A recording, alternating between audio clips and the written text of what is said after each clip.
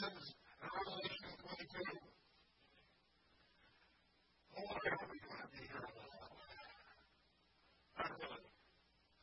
Before I'd like to tell you the backstory. From the beginning to the end. In the beginning, God created. If there's no preface about God's origin, no statement to prove his existence, just a simple insistence and a faithful persistence. In the beginning, God created. Heavens declare God's glorious ability. They proclaim his artistic ability. Get after day, they preach. Night after night, they teach.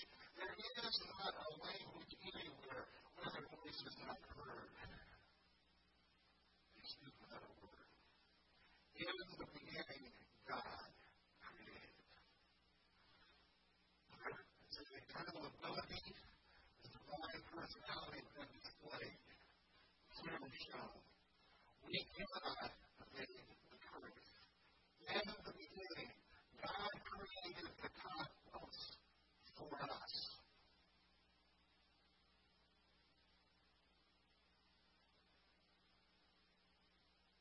Our first parents distrusted and disobeyed. And we follow their example. Thousands of years. They rather believe a snake than God. They would rather trust a snake than God. Can't say a whole lot from the something. Although it's stupid. And we know it. They have him lead, blame each other, even God. God came to the garden and he said, where are you guys? He said, oh, we were addicted and we were hiding for a little. Well, the tree back from that tree that goes back to Israel. And the first words out of the man's mouth were, well, the Lord, and by the way, you're gay man. Gave me this word. No, that's not how you do that. I talk to a snake. Not right. Today, we blame each other and even God for the best we did of our world and our lives. They and we are banished from the presence of God. We were created to live in his presence. He is the spiritual air we were created to breathe. And yet, he said, okay, I receive the whole my breath forever. And he said, okay.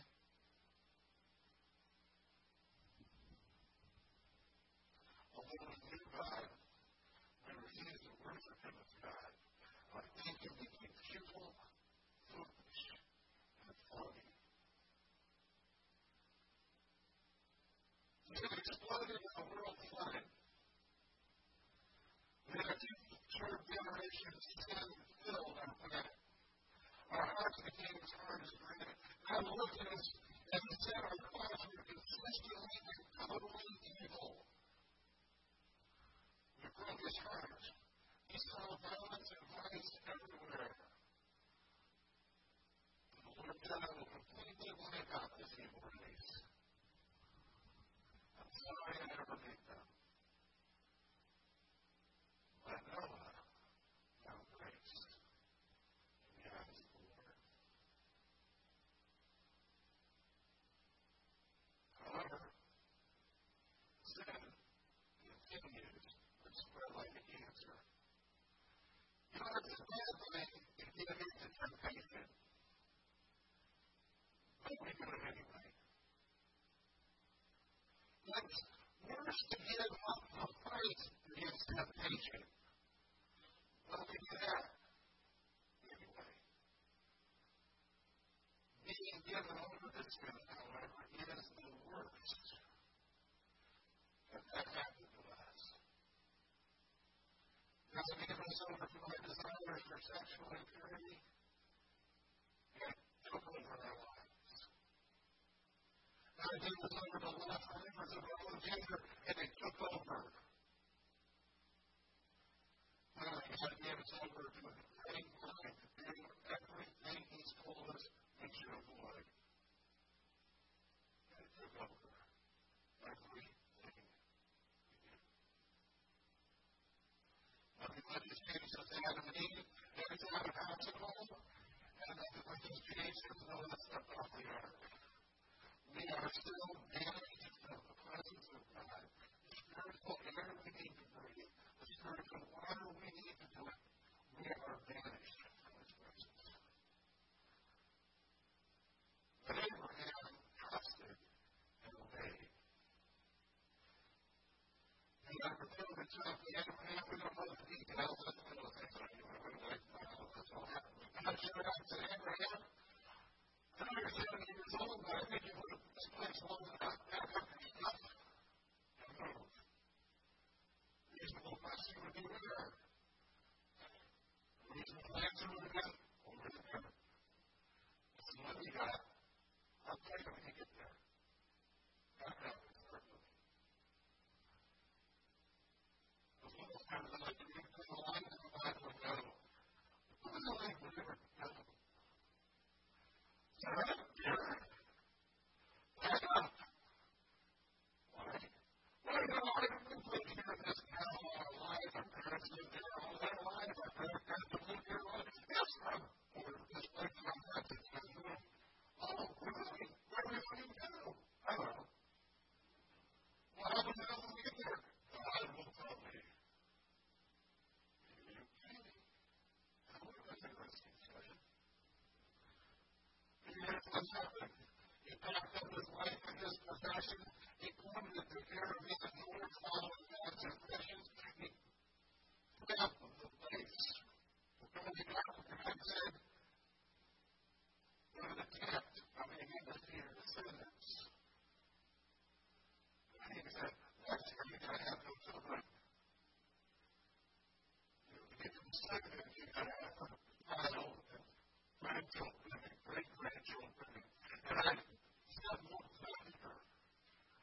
And I'm 80, 90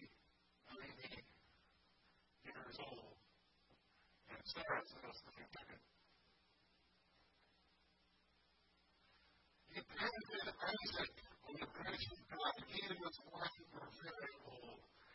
They were well past the age of anybody in their right mind would think they were going to have children, and that they did. Abraham was almost 100, Sarah was over 90, no woman has babies yet. And they all called him laughter. I don't know if that was as Isaac, but it means laughter.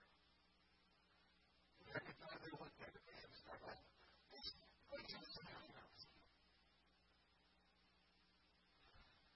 Isaac's son Jacob and his family moved to Egypt for better accommodations. And although Abraham was God's friend, his descendants and the rest of us are still separated from God's presence. We're still lost. And Abraham's descendants became slaves in Egypt. So God sent Moses. Moses floated in a waterbed. I'm going to tell you, I had some fun with this. Okay? So if you're studying it, that's kind of, yeah, it's supposed to be. If you're studying it, yeah, that's right. Moses floated in a waterbed. He fled after her. He fled. He met the Lord, and Moses led God's people out of Egypt. He led the 10 Commandments. And even with those rules to live by, on all of our efforts of being good, we failed, and you don't enough. It was so banished and separated from God's loving presence. And great warriors began to fight their battle. Jericho fell in front of Joshua because he screamed real loud. Even though the other people were. You know, I hope that screaming doesn't really bring anything down. Thank the Lord.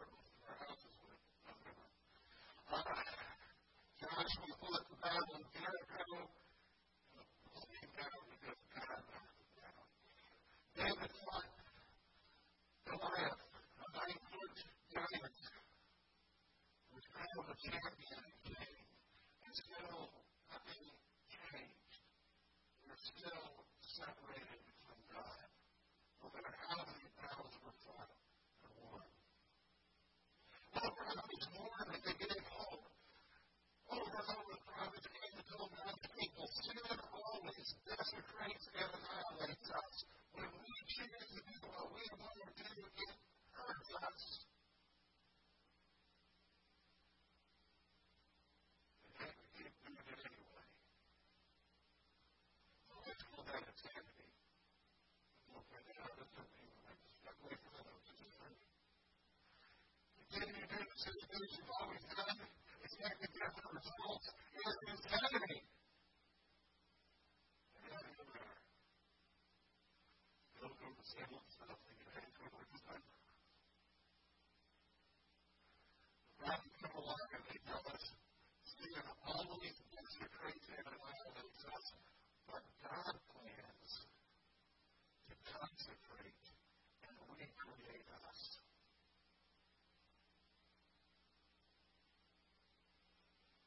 And one can get hope. And finally, at just the right time, Jesus came for us. He was of a virgin born. When he was an adult, he was adorned with thorns and by nails torn. And out of the tomb, he was the firstborn. And it was for us. It was for us that Jesus suffered and died. It was our weaknesses he carried to the cross. It was our sorrows that weighed him down, caused him to fall. He was wounded and crushed for our sins. He was beaten to give us peace with God. He was whipped and we were healed. All of us have strayed away like sheep. We left God's path to go do our own thing, to go our own way. And yet the Lord laid on him the guilt and the sins of us all. And now everything has changed. Everything has changed. We are welcome into the presence of God. And now His Holy Spirit can actually live in us. We become home. If anyone is in Christ, he's a new creation. The old is gone and the new has come. And we're not the only ones because everything is going to be renewed. One day, all of creation will be set free from sin curse. There will be a new heaven and a new earth because this old earth and this old heaven will disappear. And then the home of God will be with His people. He will live with us and we will be His people. God Himself will be with us.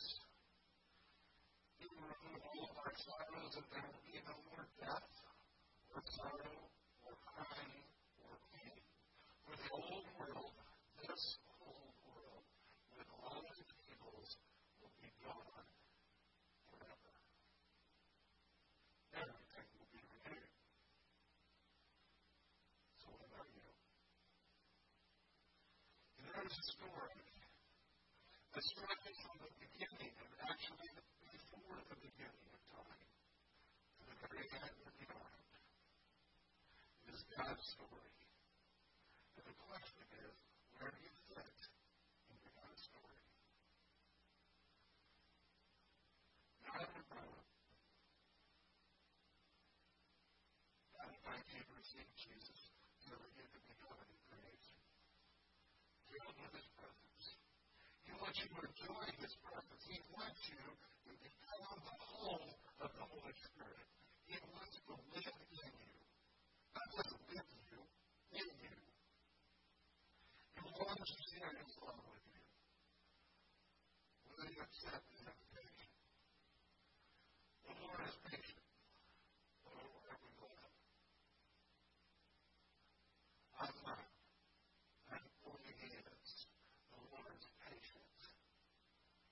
He does not want you to live and die in the freedom of His presence. He's calling you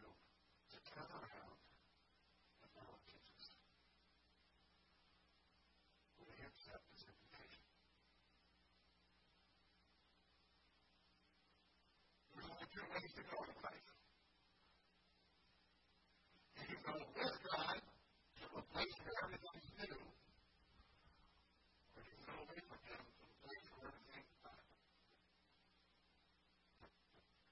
Like this one. I want to know what's wrong with you. There are two or three things we take depending on where you are, what's going on in your life, but all three about prayer.